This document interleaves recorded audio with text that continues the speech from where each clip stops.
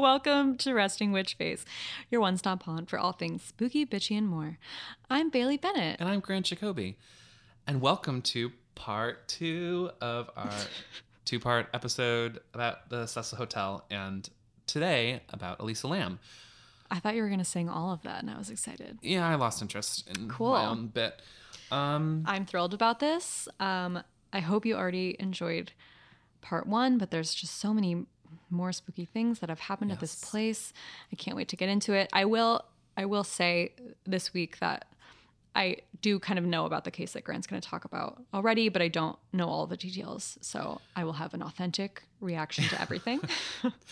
That's good. That's all we can hope for. Mm-hmm. No prescribed like, ooh, what? No. But before we get into that, how are you? I'm great. We're definitely not recording this on the same day that we recorded the last episode, so we definitely haven't already caught up with each other.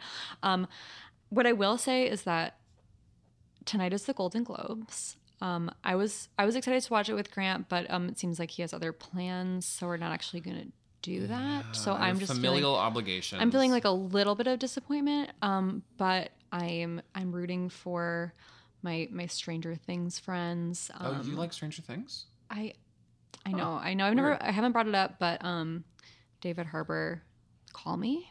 What about you? How are you doing?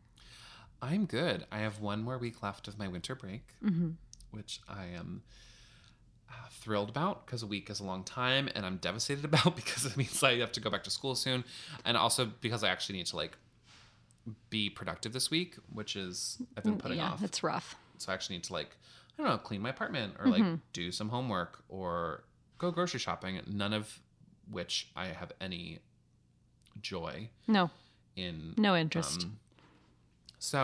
But it's going to be good, and I'm new year, same me. But New Year, same me. I have made no resolutions, and I will not. Honestly, and I know that you're not supposed to aren't you supposed to not speak your resolutions into, or is that a thing? Or is Isn't that just birthday candles? Yeah. Yeah. Well, one of my goals for 2018 is to not necessarily give up anything or try to totally reboot something in my personality, but instead try and dial things back. So instead of being I'm going to cut out carbs for a month, in which case when I've tried to do that, it's 2 days later, I'm I need a cheeseburger. You turn into I'm going to really cut back on carbs. And so maybe you're going to have, you can be okay, I'm going to have a cheeseburger. Because I had a cheeseburger on Friday, I'm not going to have it again Saturday for lunch. I'm not going to have 7 cheeseburgers in a row this time. No. Which for someone who's a really big creature of habit, as I am, that is hard. Yeah, I totally get that. I mean, don't worry, we're not going to be 1 ounce less bitchy in this new year. I just made a resolution. Okay. And actually, this is one that I think that I actually could do, and I think I can do this one. It's not to watch less TV, but it's to watch more TV. more not more quantity hours, but instead of, because what I like to do is I'll be I don't know what to watch, I don't want to start a new show, so I'll just rewatch episodes of The Office. Or oh yes, and I know also, exactly. I don't know if you can hear this, listeners, but something upstairs is going crazy. Yes, I have talked about this. You've talked about this, and I've never heard it. It's definitely a dog, but the dog is having a field day. Well, it's definitely animal footsteps and human footsteps, so there's a lot happening. And demon footsteps. Yeah, I just think that there's a lot of amazing TV shows and movies that are available for streaming that I choose to just rot in my queue. Right. Just actually commit to another show rather than going back to something you already like. And something else I've done a couple times, which I actually found kind of helpful is like if you were like me and you tend to like watch TV, but also like play on your phone or do other things at the same time, watch something in a foreign language with subtitles because it actually forces you to pay attention. To what's going on. That's a great one. Yeah, that's my resolution that no one asked for. I asked for it, kind of. Actually, I think I was like, I got one. Great. Before we get into the story today, do we want to talk about some badass bitches real quick? I would love to. I guess I'll go first since you're going to talk. So, no surprise here. My bitch this week is J.K. Rowling. Obviously, for creating the most magical wizarding world of all time. I will be forever indebted to her for that. But also because like she's the most woke person on the internet. Like, she really do you follow her on Twitter? I don't, but I see her get retweeted into my timeline. Yeah, I mean, she roasts anyone and everyone who would consider like stepping on her values or anything that she believes in, including our dear president. And she does it better than anyone. And I love her for it. She's so well-spoken. She's so eloquent. She's so creative with all of her responses. And she's just my favorite person to follow on Twitter, probably. She's also very charitable and very intelligent, and I love her. Yeah, she's a true pioneer. And I say that without and that sounded very sarcastic. No, she truly is. I feel like in every sense of the word, where she's changed books forever. She's changed by proxy. She's changed film forever, and she's still, and the fact that she's like such a strong, powerful, feminine voice in social media and in literature and politics by ways of social media, I think is incredible. Yeah, and I think a lot of people already know her story, but she really came kind of from nothing to achieve what she has achieved. So, yeah, so love you, JK. Kudos to J. What does JK stand for? Don't know. Joe something. All right. My baddest bitches of the week come from a show that I have just caught up on, all 4 seasons of it that have aired so far on Hulu. And it's the cast of Younger. Oh my God. Yeah. Yes.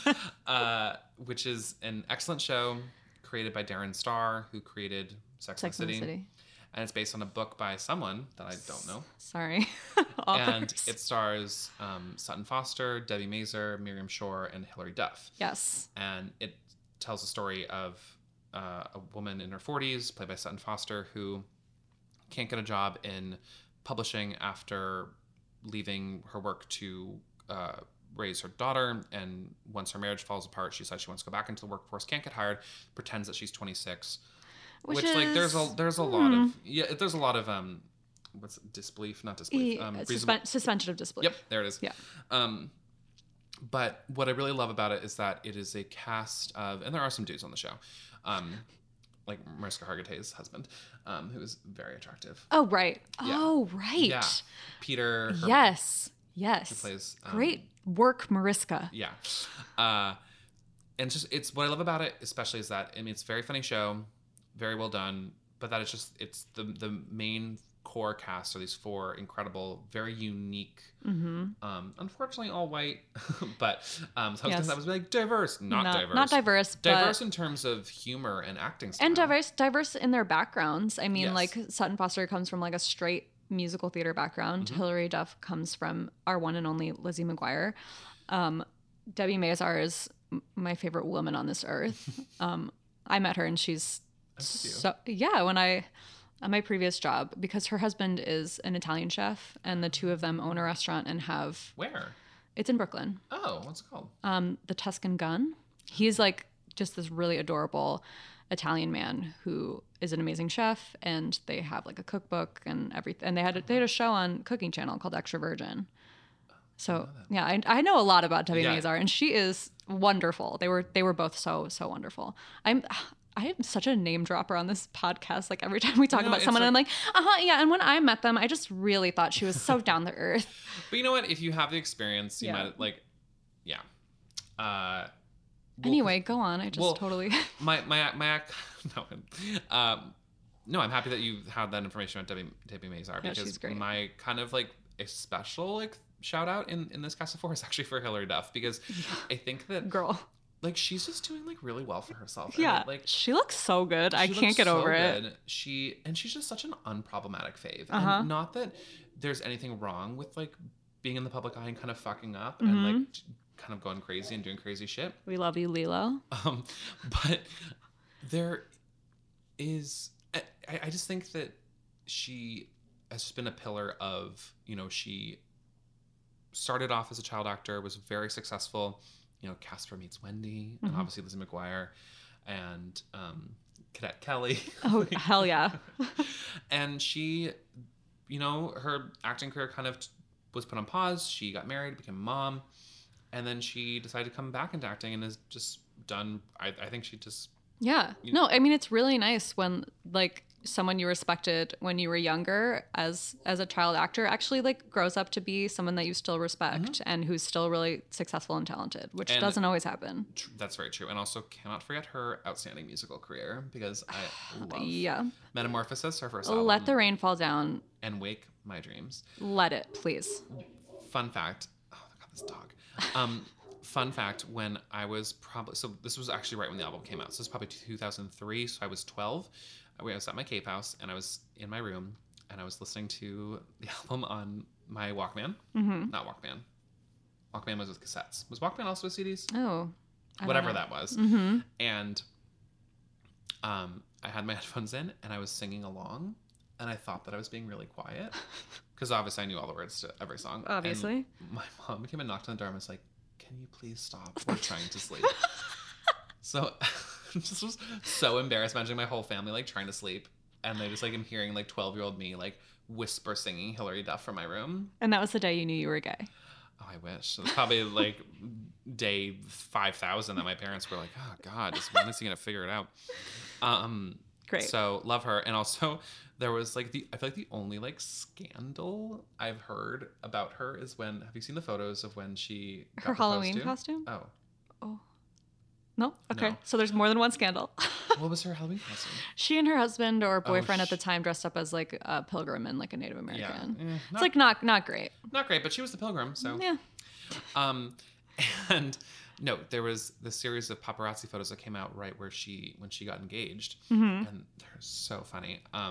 I'm not going to post this to the Instagram, which is at RWF Podcast, because it's not very nice. But the photos show her getting proposed to. Oh, yeah. Her like, it's on a balcony of like some hotel or apartment, and she's like, "Oh my God," like so excited. You see her taking a photo of the ring, and then promptly a photo of her giving her fiance a blowjob. But was that actually what was happening, or did it just look like that was happening? He is reclined back on some chair, his hands behind his head, looking down as she is bent over, ass up. You know what, girl? You do you. No, it actually honestly made me respect her more. Yeah. So I was like, fuck yeah. It's Okay. like you got that rock. Like, Great. you get on his cock. Like, made that up right now. Oh my God. And our merchandise that says that will soon be available. Well, in the dumpster. Okay. Behind the local I'm Chili's. sweating. No, I honestly like, I think it's just like, it's like, yeah, girl, like fuck it. Like you do you. And she, Yeah. and like, It's none of our business. You get that not expositional. What's that? What time when you like have to sex outside or in public? Exhibitionist. You get that exhibitionistic. Lizzie. Great. I'm done. Awesome. Now let's promptly move on to a woman's tragic murder. Oh. Or not murder. We don't really know. So we're going to go into this story, as we've mentioned numerous times, is the death of Elisa Lam. And I'm going to go through kind of the facts that have been presented, 99% of which are from Wikipedia. But I did actually go through and more or less check out where some of the sources were from, just because if you look into the story on the internet, there's a lot of conspiracy theory and there's a lot of kind of dark net kind of stories. So I figured it'd be better just to present the facts as they are, or at least how they've been presented to the public, and then talk a little bit about some of the theories of what they might mean. So, great. Yeah. Elisa Lam was born on April 30th, 1991, 12 days after my birthday. Wow. Which I feel like is so annoying. I feel like anytime anyone says something about like, it's like, that's 4 months to my birthday. Like that. Cool. But actually, like, I was born on April 18th, 1991. But I also didn't realize that she was so young. She was really young. So she died when she was 20, 21, 22. Oh. She was the daughter of immigrants from Hong Kong who immigrated from Hong Kong to suburb of Vancouver, Canada, and where they opened a restaurant in Burnaby. That's not really that important. Okay. But she's from Canada. And she was a student at the University of British Columbia. Hold on. The microphone is blocking the computer. So set yourself up. And so she was on a solo vacation to California. I couldn't really figure out why she was there by herself, but she did. She traveled alone via Amtrak and some buses down to San Diego first, where she went to the San Diego Zoo, or was seen at the San Diego Zoo, where she posted a lot of photos on social media. And then on January 26th of 2013, she arrived in Los Angeles, where she checked into the Cecil Hotel. First mistake. Yeah, don't do it. Don't. Although I'm pretty sure it was probably what the Stay on Main. Oh yes. We figured out it wasn't called Cecil Hotel. It was called Stay on Main. She was initially assigned a shared room on the hotel's 5th floor, which also like a shared room. Yeah, is this like a hostel? I think it kind of was acting as a hostel. Okay. Because she was checked into a shared room, and then, however, after a couple days, her roommates started complaining about her, in quotes, certain odd behavior, and so she was moved to a room of her own after 2 days. So this is kind of the main factor of the case, and also kind of the most, I would say, controversial aspect of the case is that Elisa had been diagnosed with bipolar disorder as well as depression, and she was prescribed to 4 different medications, which I'm going to butcher the names of right now: Wellbutrin, Lamictal. Nope, I'm not even going to pronounce them. She was on 4 prescribed medications. Great. And according to her family, who apparently were not super public about her mental illness, she had no history of suicidal thoughts or attempts, although there has been a report that she did go at one point missing for a brief period of time. When was that? Like years before? Okay. Yeah, before she ever came to LA. Okay. And also before she came to LA, she was very into blogging, and she would post a lot of different photos on social media of fashion models and like different like clothes that she liked, but also she would post personal accounts of her life, and actually particularly about her struggle with mental illness. And in a particular blog post from January of 2012, so a year before her death, she lamented about how she had a relapse in her mental health, which caused steep decline in her academic work and actually forced her to drop several classes and left her feeling, in quote, so utterly directionless and lost. And the title of this post that she had made was called "You're Always Haunted by the Idea You're Wasting Your Life," which was apparently a quote by the novelist Chuck Palahniuk. I am haunted by that. Until this podcast. Yeah, this podcast gave us direction in life. So while Elisa was traveling, she contacted her parents back in British Columbia every single day. So when on January 31st, 2013, the day she was scheduled to check out of the hotel and leave to go to Santa Cruz, when they did not hear from her, they knew something was wrong. Mm-hmm. So they called the LAPD and actually flew to LA to help with the search. On the day that she disappeared, so the 31st, the hotel staff said that, who had been interviewed, said that she looked like she was alone. But besides being seen at the hotel, a woman named Katie Orphan, who was the manager of a nearby bookstore, who was actually the only person who specifically recalled seeing Elisa that day that she disappeared at this bookstore, said that she was outgoing, very lively, very friendly, and was at the bookstore purchasing gifts to take home to her family. And she said that she was talking about what book she was getting and whether or not what she was getting would be too heavy for her to carry around as she traveled. Okay. So this is important because she was planning on continuing to travel. Okay. As the police searched for the missing Elisa, they searched the hotel for the extent that they could. They searched her room and had dogs go through the building, including up to the rooftop, to try and detect her scent, but were unable to do so. However, they said that they were not able to search every room because they did not have probable cause, because this was at this point still a missing persons case, and there was no belief. There's no reason to believe a crime had been committed yet. Okay. So, police conducted their search. No sign of Lisa.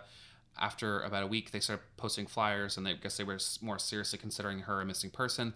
But it was not until February 19th of that same year, so roughly 3 weeks after Elisa had been reported missing, that the guests at the Cecil Hotel or the Stay on Main began complaining about low water pressure, and some actually complained that their water had a black tint to it and had an unusual taste. This is like the worst part. This is kind of the grossest part of the story, and I apologize. Which led investigations of the water tanks on top of the hotel, which provided the water to go down into the rooms of the hotel, which included the guest rooms, the kitchen, and a coffee shop, in which they found Elisa's body in one of the 4 1,000-gallon tanks. Yeah. So it's very sad.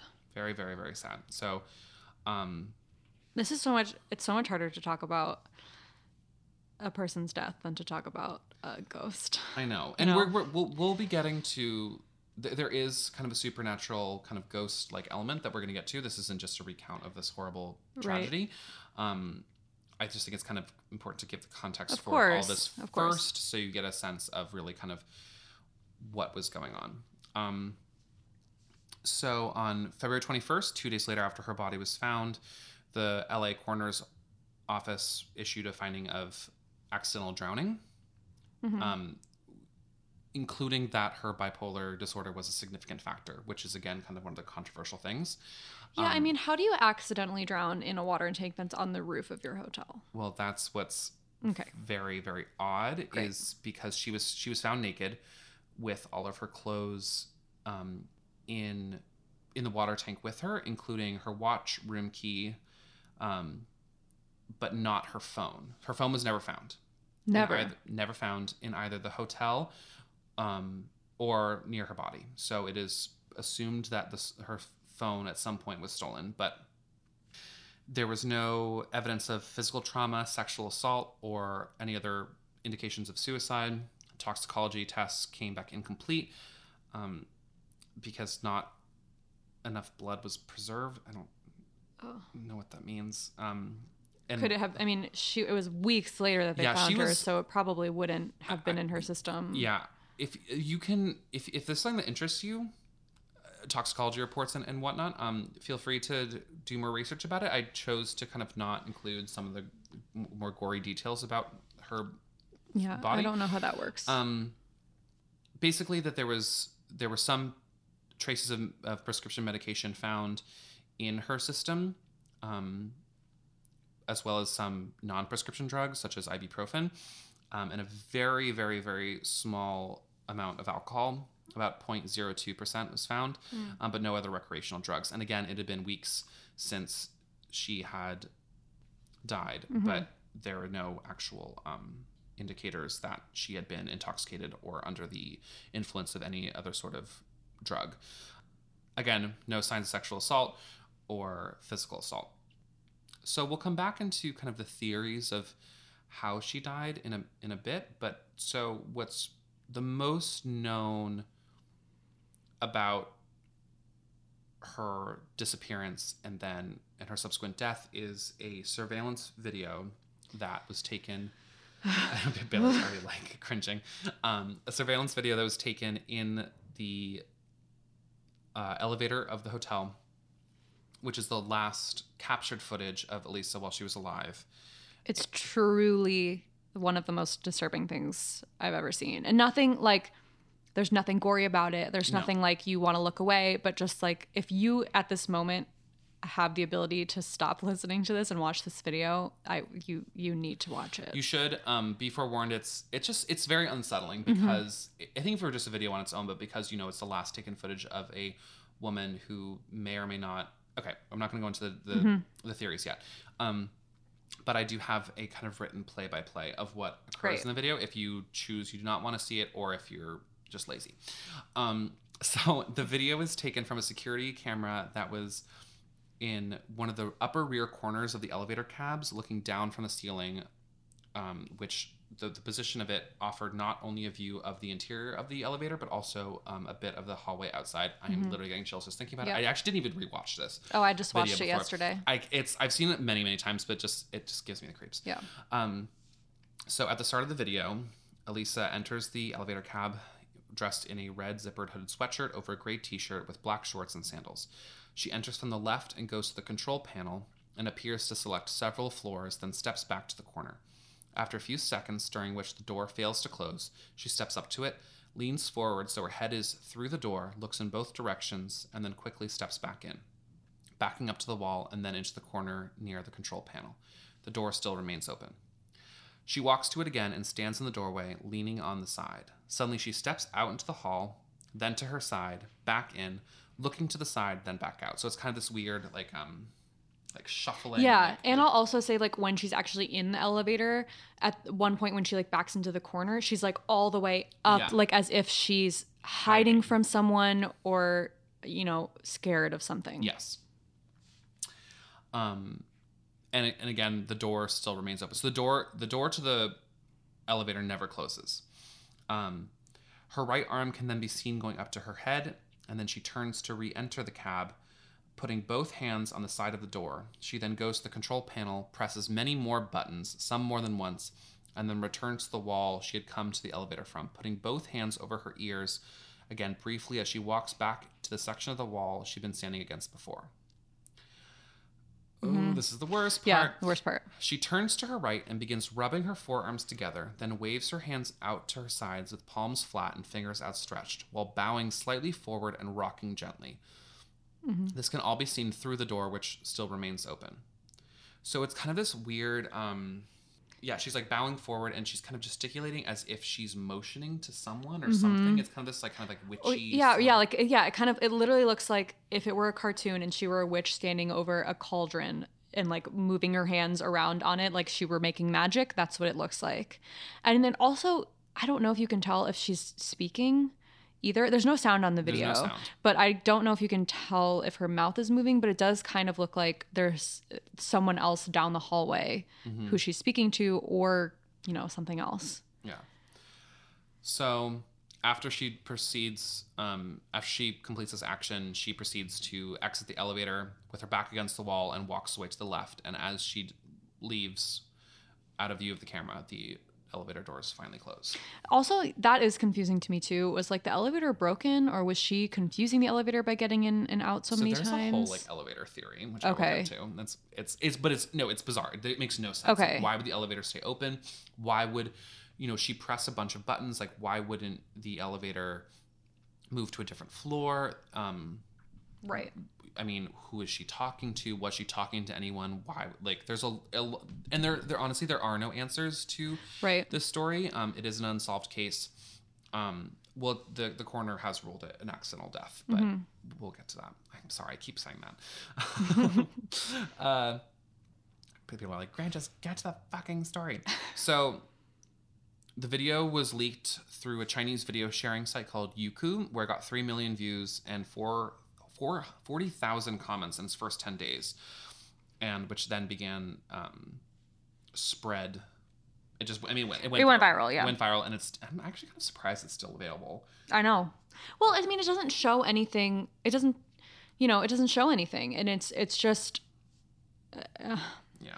I don't know. There's so many things that you could conclude from it, but. So here are some of the several theories that explain her actions in the video. The first was that Elisa was trying to get the elevator car to move in order to escape from someone pursuing her, while others say that she was just merely frustrated that the elevator wasn't working. Yeah, I remember the first time that I saw like a clip of it and I saw the part where she's kind of like hiding in the elevator, I was like, oh my God, like someone is trying, like she's hiding from someone. But when I rewatched it, there isn't as much urgency as I remembered. Like she's not, it doesn't look like she's trying that hard to get away. She's like going in and out and in and out and all over the place. It's kind of like a weird, it's almost like she's playing hide and seek. It's kind of like that sort of energy. It's a little bit playful. Yeah. Others suggest that she might have been under the influence of some sort of narcotic, either ecstasy or some sort of party drug. Yeah. But again, there was no relation to, based on the toxicology report, that she was under the influence of anything. Right. I will say that I feel like that's a really kind of like the easiest thing to conclude is like, oh, she was just on drugs, and I don't want to conclude that, but I will say like the part where she's gesticulating and like moving her hands around and stuff like that, the way that she's acting does kind of look like that could be the case. But again, like the toxicology report is inconclusive, so we aren't ever really going to know. Yeah.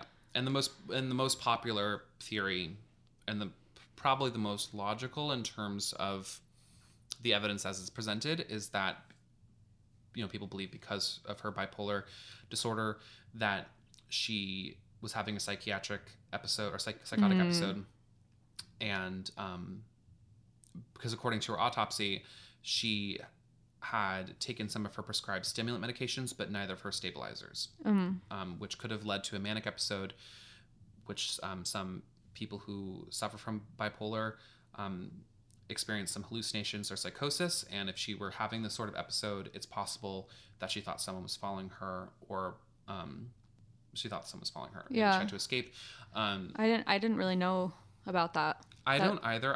I am not a knowledgeable person on psychiatric drugs or disorders, and I also would like to say that there are plenty of people with similar conditions or mental illness as Elisa who do not have these sort of episodes and live very normal, healthy lives.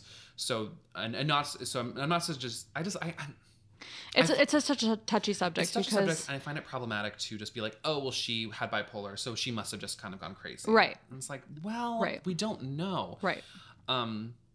Because of what I think is, besides the video, the kind of more creepy and unexplained aspect of her death is that, so she was found in the water tank, naked, as I mentioned, all of her clothes next to her, but the tank of the tank was shut behind her, so she would have had to climbed up to the roof through a fire escape, which I'm pretty sure I've kind of gone out of order of my notes, but she I found it. So the evidence it explained how she died, but not actually how she got into the tank in the first place, because the doors and stairs that access the hotel's roof were locked, with only staff having the passcodes and keys. And apparently any attempt to force them open would have triggered an alarm. But there was apparently a hotel fire escape that could have allowed her to bypass those security measures, or if someone had been with her, who knew how to get up to the. That's the thing. That's kind of what I think could be most plausible, is kind of a combination of things where like maybe she had taken something, or she was having some kind of episode that put her in a more vulnerable state, and someone took advantage of that state or intervened in some way that would have allowed, because it seems so unlikely to me that she could have gotten herself into that situation, because it's also like I've also read that it's like it would have been incredibly difficult for her to even climb up into the tank and open the door. And so the tanks, all 4 tanks, were 4x8 cylinders propped up on concrete blocks. There was no fixed access to them, and the hotel workers would have to use a ladder to even get up there and to look at the water. They're protected by heavy lids that would have been difficult to replace from within. So I think I agree with you. I think that the most logical thing I can think of is that there was someone else, I think, involved in her death besides just her. Because I think people tried to say, because the most popular theory is, again, she had a manic episode. She thought she was being pursued by someone. She was paranoid. She went up to the roof. She climbed into the water tank for safety and accidentally drowned. But the actual act of even getting to the roof, which again was pretty implausible on her own, to then move this incredibly heavy lid, right, climb into the tank, right, and close it, proceed to take off all her clothes. I know. I don't know. It seems more likely to me that the tank was a place to dispose of her once someone had already, like, do we know that she died by drowning? But there are also kind of other hints of foul play. The first being that a lot of viewers have argued that the video of her in the elevator had been tampered with before made public. There have been claims that parts have been slowed down, or that nearly full minute of the footage had been discreetly removed, even though because the timestamp has been obscured, or is it prevalent? Or I don't know. I don't remember seeing it. So theories are saying this could be done simply to protect the identity of someone who otherwise would be in the video but had nothing to do with the case was featured, or to actually conceal that her disappearance and subsequent death was actually the responsibility of some sort of criminal behavior. Why would they want to hide that from the public? If someone in the hotel was involved. Yeah. I mean, it doesn't, again, like, that's why you get into conspiracy theories, and it doesn't really make a lot of sense, but a lot of these kind of theories about a cover-up bleed into the actual coroner's report, which when it first was released, her death was ruled an accident, and then a couple days later it was re-released as undetermined. Great. So at some point, and actually I don't actually have the files obviously in front of me, but apparently you can see in the actual file, accident was crossed out and accident undetermined was checked. So there's something something isn't quite right. Unfortunately, the death was ruled accidental, or they were never able to conclude actually what happened to Elisa and how she got up onto the roof and died. Her parents did file a wrongful death suit against the hotel, claiming that the hotel failed to inspect and seek out hazards in the hotel that presented an unreasonable risk of danger to Elisa and other hotel guests. I'm assuming just basically that there shouldn't have been a way for her to get up onto the roof and into those water tanks. Right. The hotel argued that they could not have foreseen that she would have that sort of behavior if she did do it herself. And since there's no evidence to actually how Elisa got into the water tank, no liability could actually be assigned, and the suit was dismissed. Great. Awesome. So the last thing I'll say, there's so this is kind of story. Again, thanks Katie for thanks Katie recommending that we do this, because this is actually something that she and I have talked about a lot. Is because I think there's so much that's unanswered, and you talk about this one. You're like, oh, it has to be this, and it's like, but then it doesn't make sense. A lot of it does not add up, and it just gnaws at you, and you're just I hate that we don't know, and that this happened to her, and she has no there's no closure for her family. There's no closure for her family, and it's turned into this. Well, it's turned into kind of a supernatural ghost story, because actually, oh, sorry, I totally forgot to mention not the coolest part, but the part that I definitely didn't know is that a lot of people, or some people, have theorized that because one of the things that was kind of odd in her behavior was pressing all the buttons, and apparently there's a sort of Korean kind of ghost story or urban legend where you can use the elevator buttons to enter a new dimension. Oh.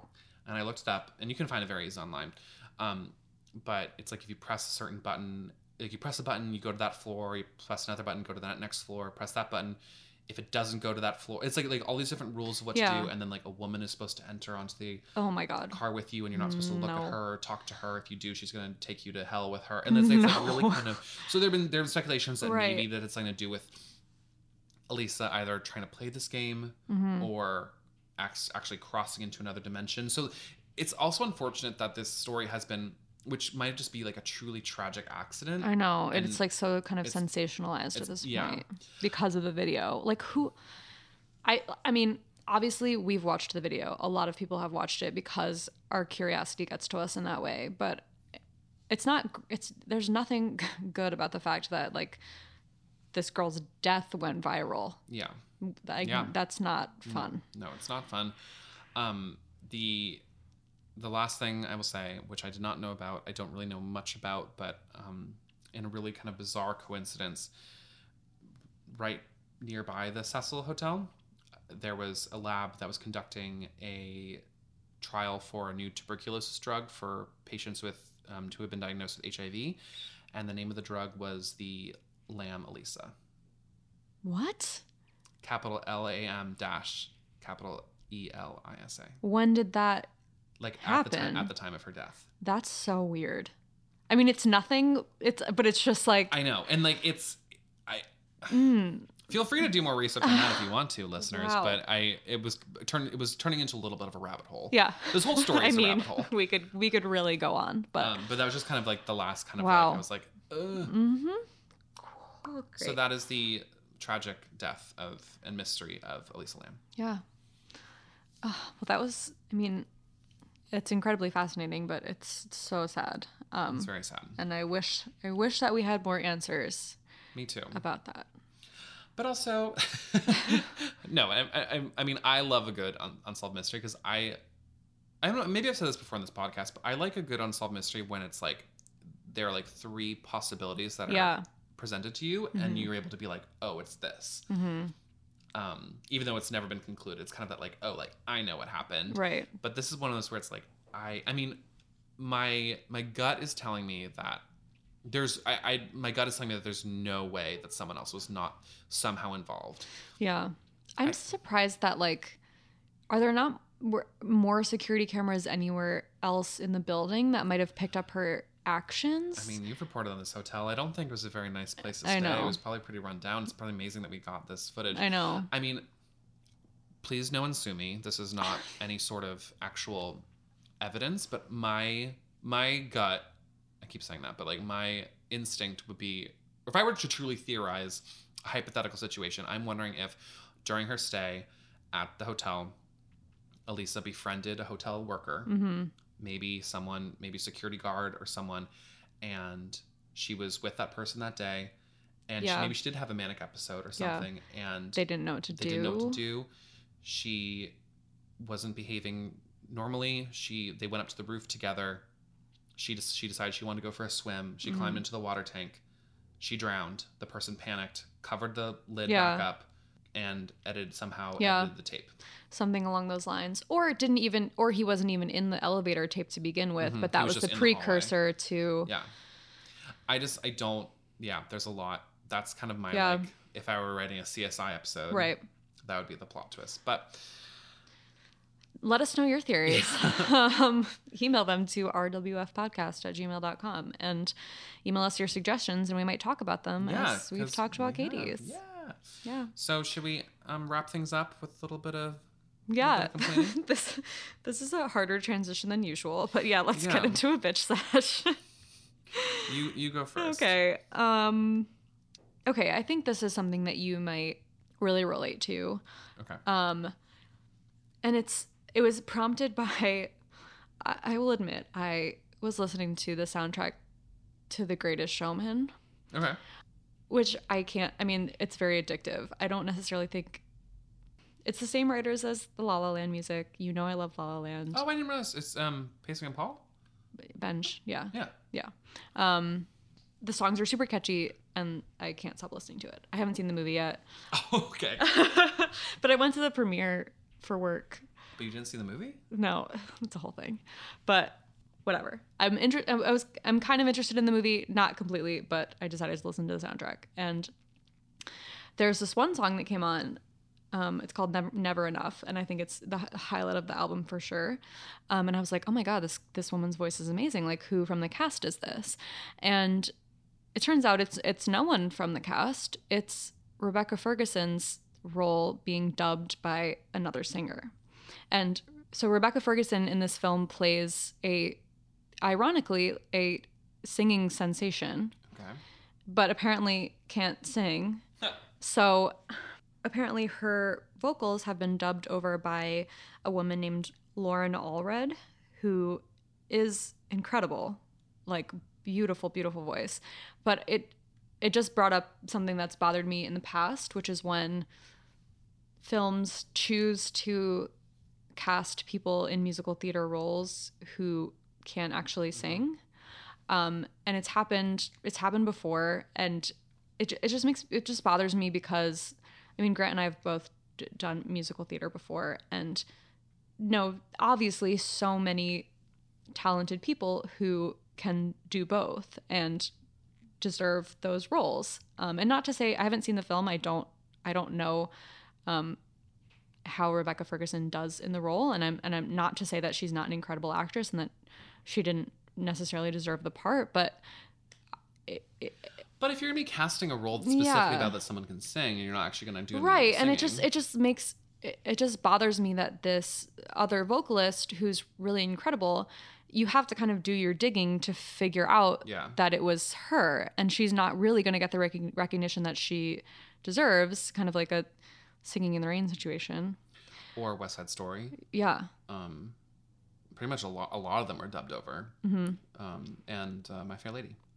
I think it was the same, I forget her name. It's not Marty Noxon, because obviously but something very similar to that, who did the vocals for Natalie Wood in West Side Story and Audrey Hepburn in My Fair Lady. In, like, even with like Emma Watson in Beauty and the Beast. Like, I love Emma Watson, but that soundtrack is just like one, like, they've tuned her to the point where you can't even like tell it's a human voice, because she's not really a singer. Like, maybe she's kind of a singer, but it doesn't make sense to me that there are so many people who are deserving of those roles. Marni Nixon. Okay. So it's not Marty Noxon, it's Marni Nixon. Okay, got it. But like everyone knows Natalie Wood, but they don't know Marni Nixon because she was just like the face behind the curtain. Yeah, well, but actually kind of sucked with that situation is that actually Natalie Wood recorded all the vocals. She when they filmed it, she lip synced to herself. And then I was actually in post production. They were like, So she went and saw the premiere of the film, and she was like, "That's not my voice." Oh my god, that sucked. That's horrible. That's just cast people who can do both. And also, like, if you're doing a movie, like, I understand that's like you need star power to bring some people in, but if you're doing a big movie musical, like, maybe cast some famous actors in like a couple of the like one or two of the roles, and then get some like really talented Broadway, right, or at least musically theater trained, like maybe some people besides Anna Kendrick too. Right. I know. I know. And like this is very kind of hypocritical of me because, again, I have not seen this movie yet. But I've done a fair amount of research on it, and obviously I've listened to all of the music, and I just kind of wanted to give a shout out to Lauren Allred, who is putting the work in. And that's just something that bothers me. That actually, that's bothered me for a long time. That was a good one. Thank you for bringing that up. That's no problem. I've always like bitched about it, and people have been like, but they're trying to sell a movie. I know. Like, I mean, there's a million arguments why you should do it, and I understand it's a business. Yeah. But. Well, speaking of things that are businesses, and speaking of things that I have never seen, nor have any intention of seeing, my complaint is just about why is The Big Bang Theory still on? And why is that the #1 comedy on television? Yes, I have wondered this for many years. I keep seeing things where it's like, it's been renewed through season 12. Like, all of the cast members make like $1 million per episode, which is what the actors on Friends made in their final season. And Friends is a fantastic show. I don't care what you say. And what I say or what anyone says? Anyone. Okay, I was gonna say, I think Friends is a very good show. Okay, fine. But every time it just baffles me to see, like, because I love following like TV blogs and seeing what shows are getting ratings. I just think it's interesting, and it consistently does so well. And yet I don't know a single person who watches it. I don't know anyone who watches that show. I've heard some people have been like, yeah, I've seen a couple episodes. They're not funny. And like, no disrespect to the actors, but it's like, it's the same creator as like 2.5 Men and like a bunch of kind of like really generic like sitcoms that aren't that funny, aren't that original, and just like sucks when you hear about. Like, specifically, I was watching the TV show Great News, which is on NBC, which stars Briga Heelan and Nicole Richie and Andrea Martin. That is created by Tracy Wakefield, who wrote for 30 Rock, and it's executively produced by Tina Fey, who is my favorite person on the face of the earth. And it's so funny, and it's so clever, and it's so unique, and it just is. I mean, it's like, it's not gonna like it's no 30 Rock, it's no Parks and Rec, it's no The Office, but it's a really, really funny show, and it is getting slammed in ratings. Meanwhile, Big Bang Theory, which like makes jokes about like fucking science and shit, is like the number one, like has no signs of stopping. It's really crazy. And I mean, I think we may not be the target audience for that show. I think the people who are watching it are people who like leave their TV on while they like eat dinner. Yeah, and like have cable. I mean, I don't have cable. Yeah. I have like Netflix and Hulu and HBO, and that's all you need. Like, I think there's a bit of a generational gap. There's a bit of, I think, the suburbs versus urban areas. Like if you like own a house in the suburbs, like you have a TV and you have a cable bill and you sit down with your family and watch what's on TV at night. Yeah. But I also think that that kind of way of watching TV is dying, to be frank. Well, yeah. And I think that with shows all like the baby boomers. Yeah, and I kind of think that shows like The Big Bang Theory work in that format, and they don't necessarily work when you have a format where you sit down and you have a library of anything that you can choose. I don't know. I mean, clearly someone's watching it, so clearly about like 12 million people are watching it. Yeah. Which is just I don't know. It's kind of like people like shop local. I'm like, watch local, but like watch good stuff. Like watch like, and we all have those shows that you're like, oh my God, this is a piece of shit. And I mean, like, I love Real Housewives. I'm like, that's not winning any Emmys, but. And I mean, again, we have not watched Big Bang Theory. No, and I'm still going to. I think I've seen like an episode, maybe. I've like passed through it on TV, and again, it is no, and maybe it is like the funniest thing in the world, but I really highly doubt it. It's just confusing. It's very confusing. So yeah, I agree. But yeah, so as always, please be sure to rate, review, and subscribe, and stay tuned for next week when we hopefully complain about more things that we haven't seen. Yeah, we're definitely going. I told Bailey there's a very specific thing that I'm planning to complain about, but I need to watch the movie first. Okay. I'm not gonna say what it is. Stay tuned. Maybe by next week I'll have seen it if I can find it online. All right. Bye bitches.